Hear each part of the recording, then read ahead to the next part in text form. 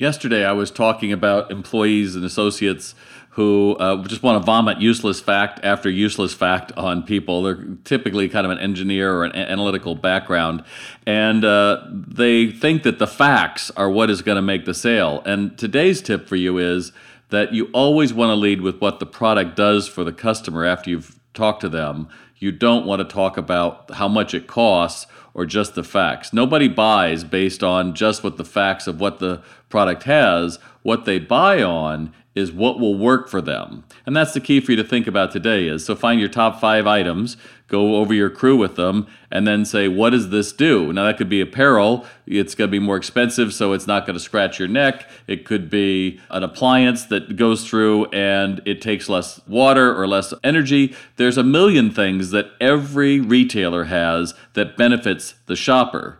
But if you're not looking at that and you think that product knowledge is your key, more often than not, you're just vomiting useless facts. And frankly, all I need is 3 benefits and I'm going to buy it. So today, lead with what the product does, not what it costs or the facts that it has.